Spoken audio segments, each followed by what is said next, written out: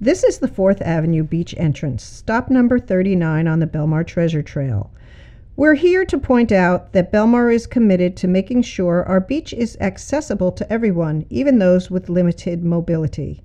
In the summer months, all our beach entrances have Mobi-Mats. These are synthetic mats that make the sand underneath feel hard as concrete, so it enables people who use wheelchairs and walkers to reach the water's edge without worry. While the mats are put down to benefit those with disabilities, they also make life a lot easier for moms and dads with strollers and beach wagons, or anyone who wants an easier walk on the sand. This beach is also used in the summer for a popular surfing school. You'll see as you continue down the boardwalk that the beach itself becomes progressively narrower the further south you walk. This is a result of the interaction of wind, waves, and currents.